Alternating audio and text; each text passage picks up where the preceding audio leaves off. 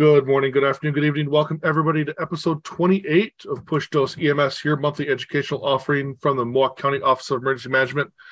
I'm your host, Jeff Matcha, Clinical Education and QA Manager with the county. Joining me today are some usual folks and a couple special guests. So going down the list that I see, System Medical Director, Dr. Ben Weston. Dr. Weston, welcome. Thank you, Jeff. Excited to be here. EMS Fellow, Dr. Nick Waklinski. Hello. Welcome. And joining us as special guest today, Kristen Harride. Welcome, Kristen. Thank you. And Battalion Chief Bob Mankey. Chief Mankey, welcome. Thank you. We'll get into some introductions for our guests in just a couple minutes. Dan Pojar is not able to be with us this month, so there's no updates from the system, but we will turn it over to Dr. Weston for any medical direction updates.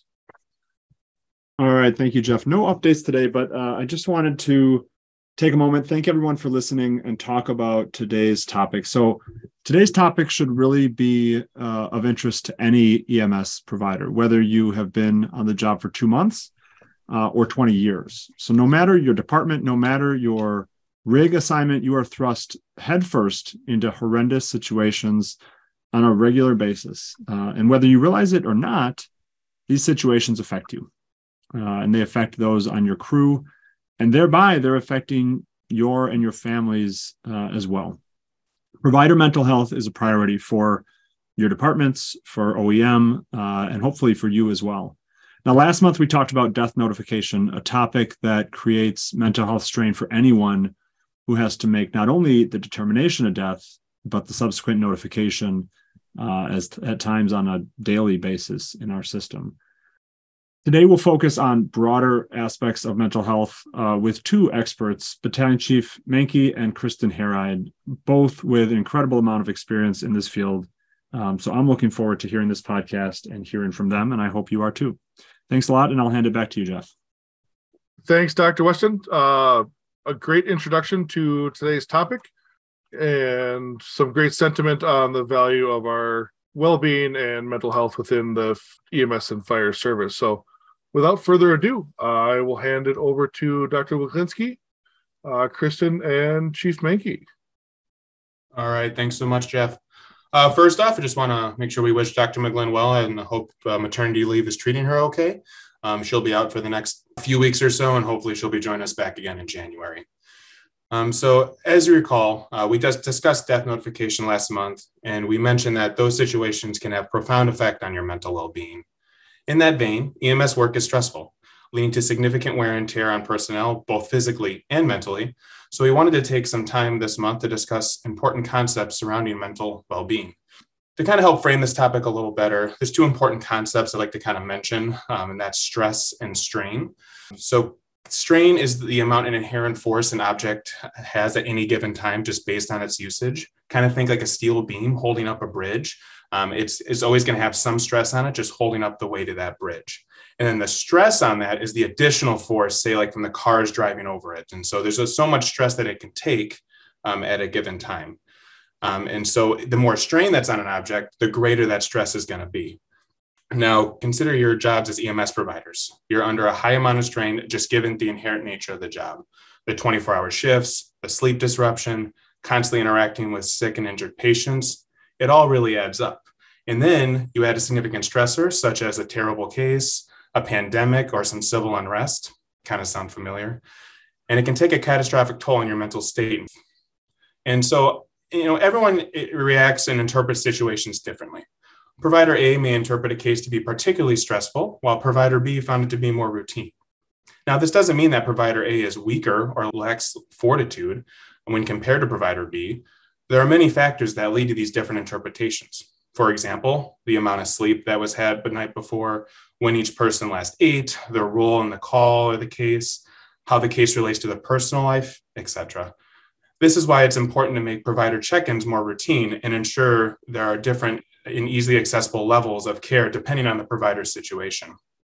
We must not simply wait for a terrible case to come along to implement this protocol. It needs to be more routine after any potential stressful case, i.e. like any trauma alerts, pediatric cardiac arrest, or any cardiac arrest in general for that matter. And the term resilience is frequently used in the medical field, and it's used to describe like the provider's ability to cope with and absorb stressors tossed their way. And, in order to improve on that, like building a culture that promotes provider wellness and encourages providers to take priority of their mental well-being while instating protocols and providing accessible resources is how strong resilience is built. Now, I am no expert in this field by any means and can definitely benefit from the concepts I mentioned here. Thankfully, we have a couple guests here today to help further shed light on this very important topic and provide their insights. I would like to welcome Battalion Chief Bob Mahnke and Kristen Heride to our podcast today. Bob and Kristen, thanks so much for taking the time to chat with us today.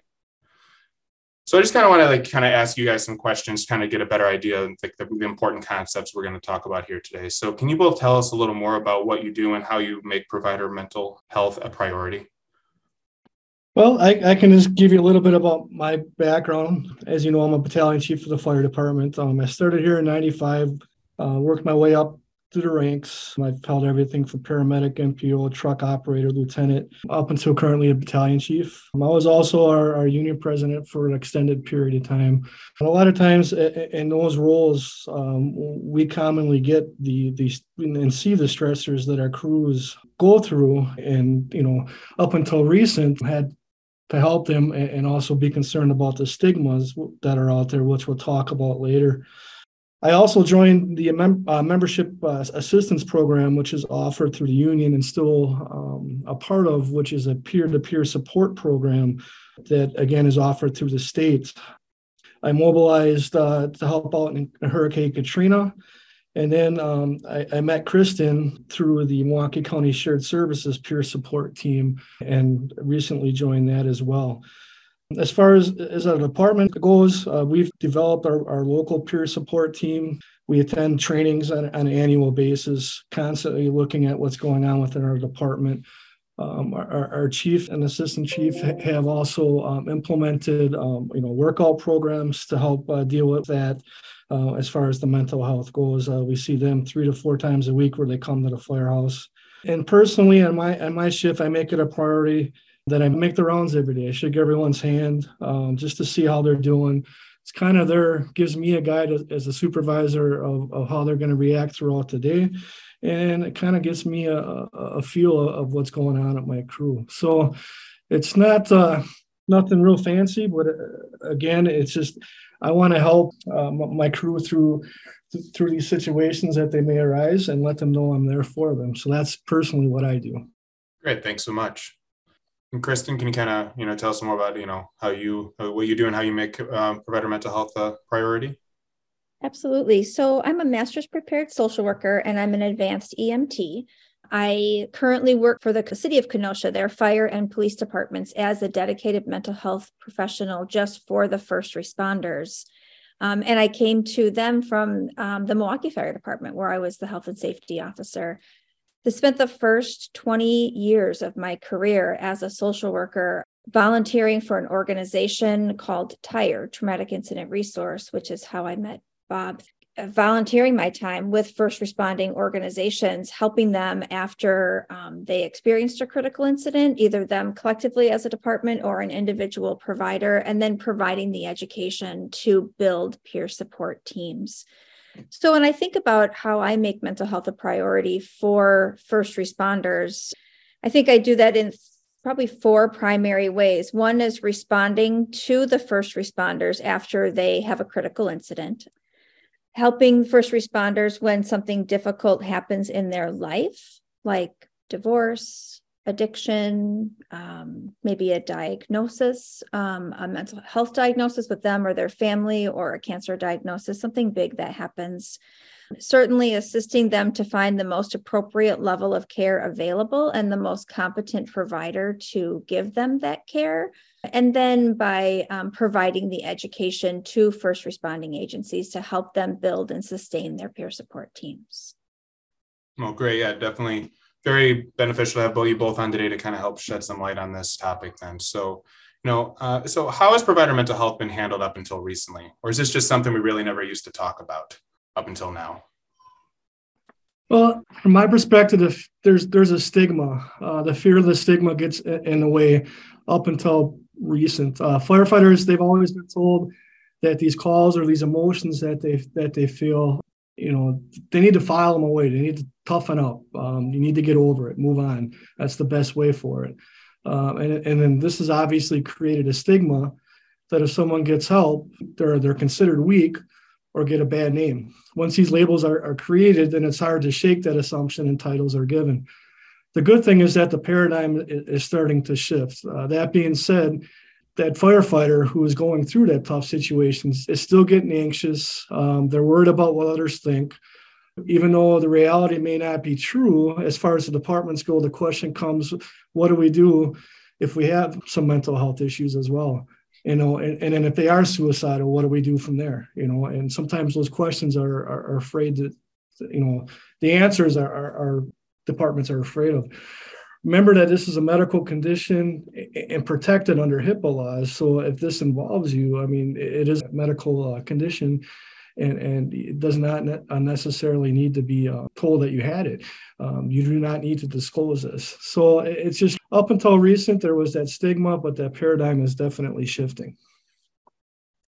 Yeah, I would agree with that completely. I think that, historically, support looked like telling providers just to suck it up, right? That was the mentality that if you can't handle what you're seeing, then you can't handle being in the role. And then that shifted to a paradigm of everything that bad happened, we did a debriefing for, which really wasn't the right answer either. And then today, I think that the shift really is to education. And I think this is where we're doing a better job than we've ever done with it. So education from the beginning all the way through their career about what is mental health, what does it look like for a first responder, how does this work impact you specifically, the calls that you see, helping individuals understand the neurobiology of trauma.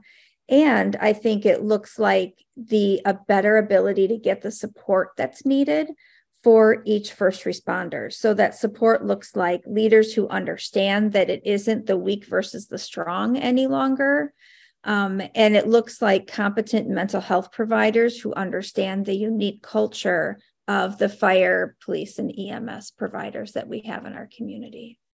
Yeah, I definitely see that on, the medical side too, throughout residency and such, we always talk, try to make this more of a normal thing. Everyone kind of deals with, their own mental health struggles, and it's more of it's more commonplace than I think we realize. And so it's great to see that we're kind of breaking down that stigma and, making it more of a normal thing to kind of help people understand and realize that it's okay to reach out. It's kind of, on that front, when do you suggest folks reach out about this kind of stuff? Is it just what they're at their breaking point? Is it more should we just reach out early and often? How should we go about this? Everyone has a emotional reaction to stressors. We all get anxious. We all get upset.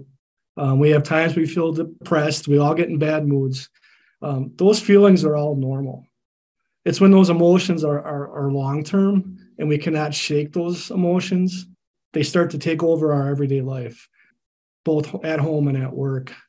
We start to drink more, and alcohol use disorder starts to come into play. And again, not that you're an alcoholic, because you don't need to be an alcoholic to have an alcohol problem, but when you do drink, you drink the blackout or things like that. PTSD, sleep deprivation. When all those things are extended, again, that's when you start to consider that you need to get help. Irritability, feeling helpless, loss of energy. These are all feelings that I'd be willing to bet that all of us in the field have felt. Trouble sleeping, unexplained aches and pains. Again, but do they last over a period of time? And if that happens, don't be afraid to ask for help. It's time to consider getting that help, or if you don't want to talk to your supervisor or a medical professional or EAP, at least talk to your peer support. We'll talk about that in a little bit, but you do have access to that within our system. And I would say I agree with what Bob said, and I think it's hard for us as humans to see when the work is impacting us. I think we are often the last ones to recognize it in ourselves. So my best suggestion is to try and hear your loved ones when they tell you that you've changed, that you aren't the same person that they married, or that they're worried about you. That definitely is a direct cue that something is up and it's time to reach out. Yeah, it's some some great insight on that. It's sometimes hard to kind of recognize that. And as Kristen mentioned, kind of listening to the people around you, because, your friends and family and loved ones kind of understand and know you well. And so if they're noticing a change, definitely listen to that and kind of take advantage of that, or, act on that. And kind of in that vein, and we kind of mentioned this, I don't know if you have any particular thoughts on, like, are there like any particular triggers that should prompt us to ask for help? Like, how do we like kind of prevent us from getting to that point where we're like not sleeping, we're like irritable, we're drinking more? Like, are there certain triggers before that we should look for, or just kind of be more aware of? Well, I think it's hard to put it in black and white of what to look for. But most of the time, those triggers, you don't notice them. Like Kristen said, it's from the family and your crew that notices them. And then they start talking, and you kind of hear it secondhand that you're the one that they're talking about, right? They know it usually before that firefighter or paramedic may even realize it. And we'll talk about it a little bit, but I kind of went down the same road. My daughter was in middle school at the time. Now she's in college. But it was, she had the courage to say something to me. And those triggers, the angry, the tired, not wanting to do stuff with the family just because you were just beat all the time. It took her to say something to me before I really realized it. And again, it's not that it's after, we've had a long night of calls, because we've all had where we're up all night. It's just it extended over a period of time. And then for me, the trigger again was anger, irritability, which are also IAFF just put something out that those are usually your two common ones that we do see in the protective services. And they were there. I just never noticed them, and they felt normal to me. So again, just listening to what the families are telling you, like Kristen said. Yep, I would agree completely. I think that trauma that each of us experience affects us in every way in which we are human. So mentally, emotionally, behaviorally, physically, and spiritually. So you may come to realize that over time, you've changed and you're not happy with who you are now. Maybe you're cranky all the time and act and feel as though the glass is always half empty. Maybe you don't feel as much compassion any longer towards your patients. Maybe you're acutely experiencing symptoms such as like trouble with sleeping, which certainly in our world and first responders, that is an issue that the majority of people have, difficulty sleeping. Maybe it's weight gain or weight loss, showing signs and symptoms of depression, or perhaps that you're unable to stop that movie reel in your head. And so the only way to make that movie reel stop is to drink, to have something to help you black out so that you don't see that any longer. Maybe the movie reel goes and you never allow yourself quiet. Maybe the TV or the radio has to be on all the time so that you're not alone with your own thoughts. It's definitely a trigger. Maybe you're fighting at home with your spouse and feel disconnected from your kids. Maybe you don't feel connected to anyone any longer, or maybe you don't feel anything any longer. Something may get you from a particularly difficult case, or perhaps it's the accumulation effect over time of the unprocessed trauma through the calls that you carry. But I think that listening to the world around you definitely helps you to know when is it time to reach out. Yeah, then sometimes those are hard to kind of recognize yourself until, like, again, someone points it out, but it's great to kind of have that awareness in mind, just so you can kind of hopefully pick up on it before, you get too far down the road and things kind of get a little more advanced. So like, when it comes to asking for help, then like what typically happens when someone asks for help? Like, what does that process look like? Well, again, there's no cookie cutter way of what happens. It depends on that situation. The only definite thing is the decision needs to be made that the firefighter needs help, and they want to get the help. These firefighters they're going to be in denial. They're not going to always be truthful to you, and you're not going to get the full story, but you got to kind of be there as a boss, as a friend, to look out and make sure that you have the confidence enough and the guts, I guess, to tell that firefighter that hey, you're acting not right. Let's consider getting you some help. You can consider the medical route. The issue there that tends to happen is when you go to medical route, and Kristen can correct me if I'm wrong, the first piece of that is they tend to give you medication for it. And then the second piece to that is to direct you towards talking to someone. But all the literature out there is that second piece is not always happening. And then the person that needs the help, there are times where they say, forget it, it didn't help me the first time, and they're just turned off totally. So we have to watch out for that. But if someone is truly on the other extreme, if they're suicidal, don't be afraid to call 911.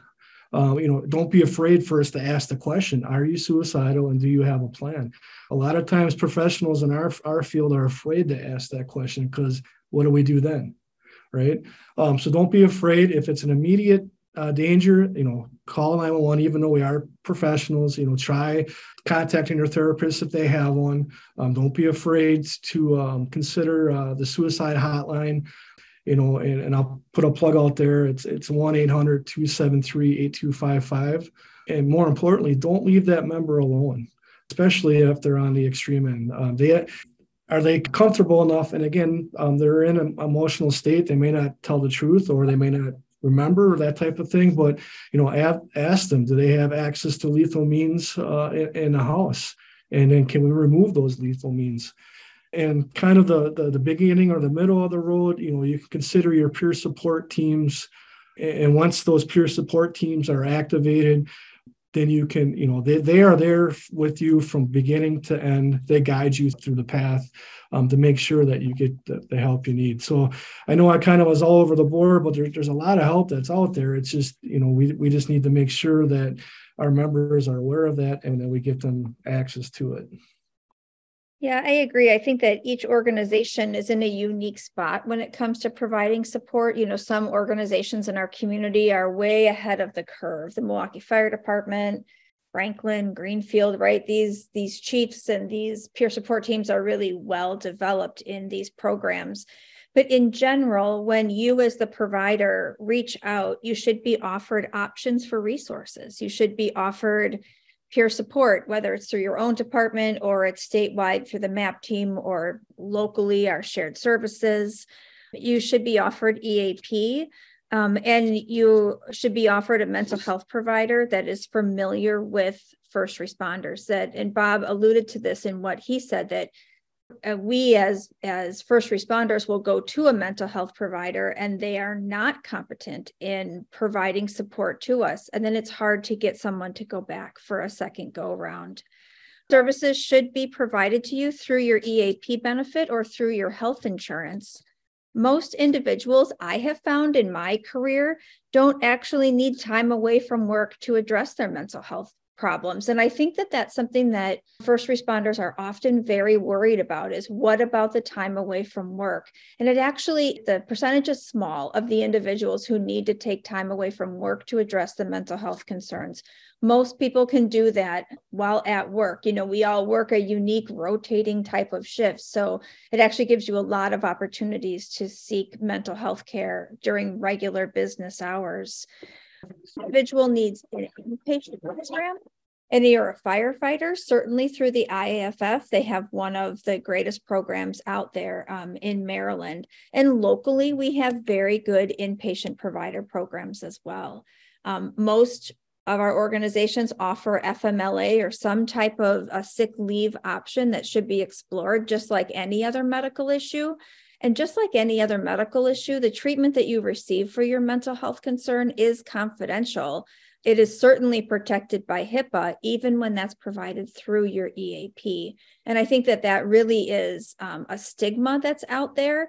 And I think it's a very, very real concern that first responders feel is, if I get help for this, then my employer is going to know and it affect my employment.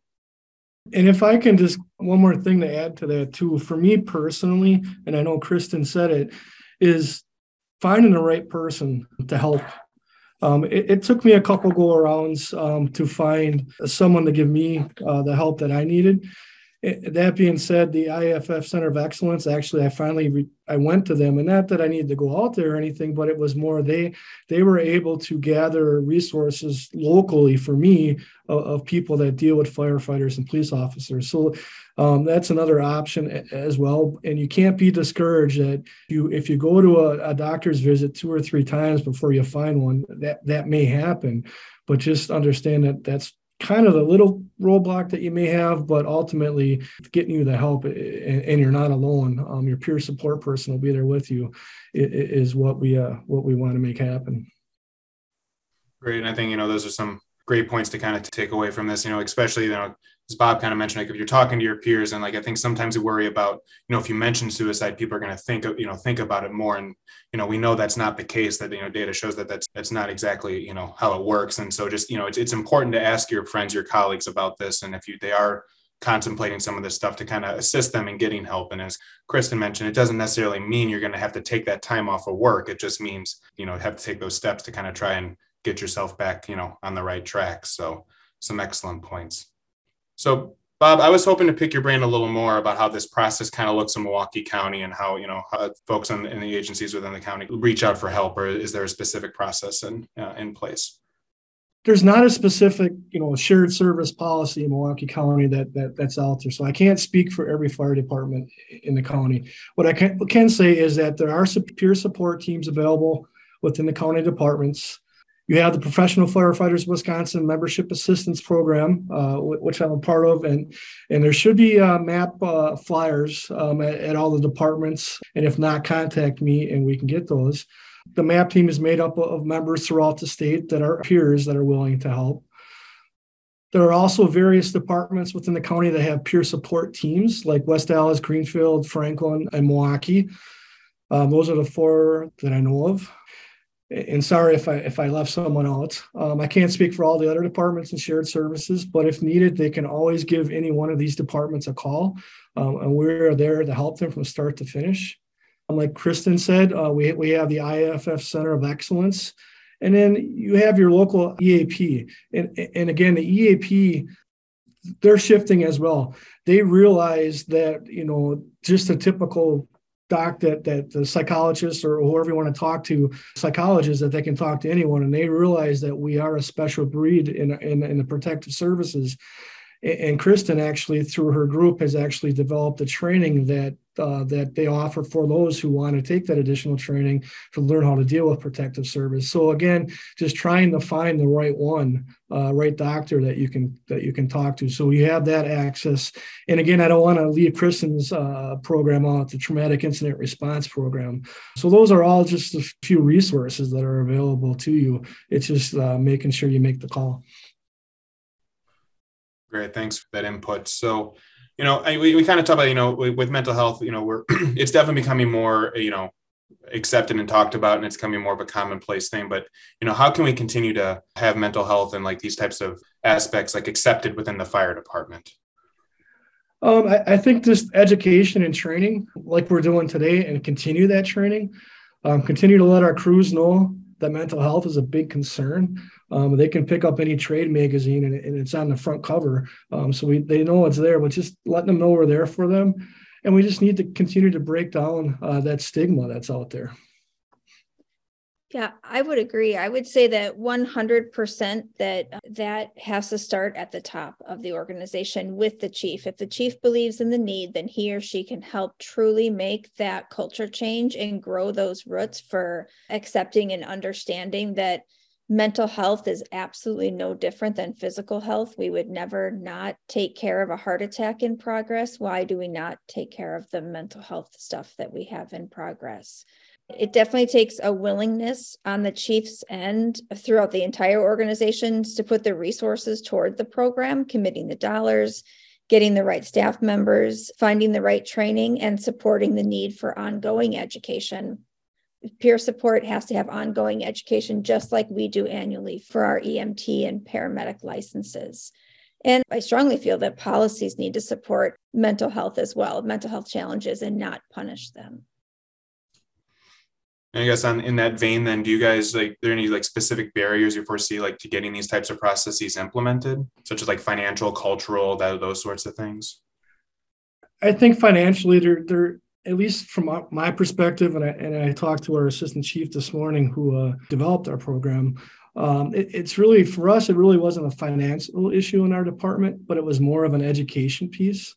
And one of the big things she did is she talked to the HR director to find out what's available as far as an insurance and EAP and how many visits are available. And again, that varies. But the good thing is that the insurance companies are recognizing the need for mental health coverage and are working with their customers as well. So even they are recognizing that need. Again, there are good EAP programs out there, but just making sure we're talking to the right person and that our members are not getting discouraged. As far as the culture goes, again, it's been a big barrier. Up until recent, I've been kind of fighting the fight for a while to get a peer support team locally. And it wasn't just until maybe about 2 years ago that we've implemented ours. But just the fact that talking about it really, the feeling was that you were reliving those traumatic events and made the situation worse. Again, trying to break down those stigmas. Or, if a firefighter says they're going to commit suicide, again, what next? Fortunately, IFF and other medical health organizations are tracking these mental health issues in the fire service. But this is a fairly new process, and we're finally getting the numbers, which we didn't have before. And the numbers are alarming, as we all know, by showing the high rates of PTSD and suicide in our profession. But again, there are factual statistics. We all know that drives policy, and various information is also out there. But it's allowing our chiefs to have supported documents and whatever they need to implement these programs. And I'm going to give a kudos to our chief and our assistant chief for doing this early on. We have recently implemented our own peer support program in the process. We're in the process of actually finalizing a mental health policy so no one falls through the cracks. And the big thing is that we're taking care of our own. There's no questions asked. We want to do that so we can get the members back in the right state of mind, and importantly, that they know they're not alone. Awesome. Well, thank you guys so much. I think that's about all the time we have for today. We went a bit over than what we normally do, but wanted to take the extra time to make sure that we talked about this and dedicated enough time to adequately discuss it. Bob and Kristen, thanks so much for providing such valuable insight to this very underrated topic. And thanks so much for what you do to help fight on the mental health front and to kind of continue to bring it into the commonplace and provide that, that access and for us. Like regular exercise, eating healthy, and routine flossing, mental health is a key aspect of our overall well-being. We know your jobs are difficult, and we hope this discussion today has helped shed some light on the tools available to help better withstand the various stressors thrown at you.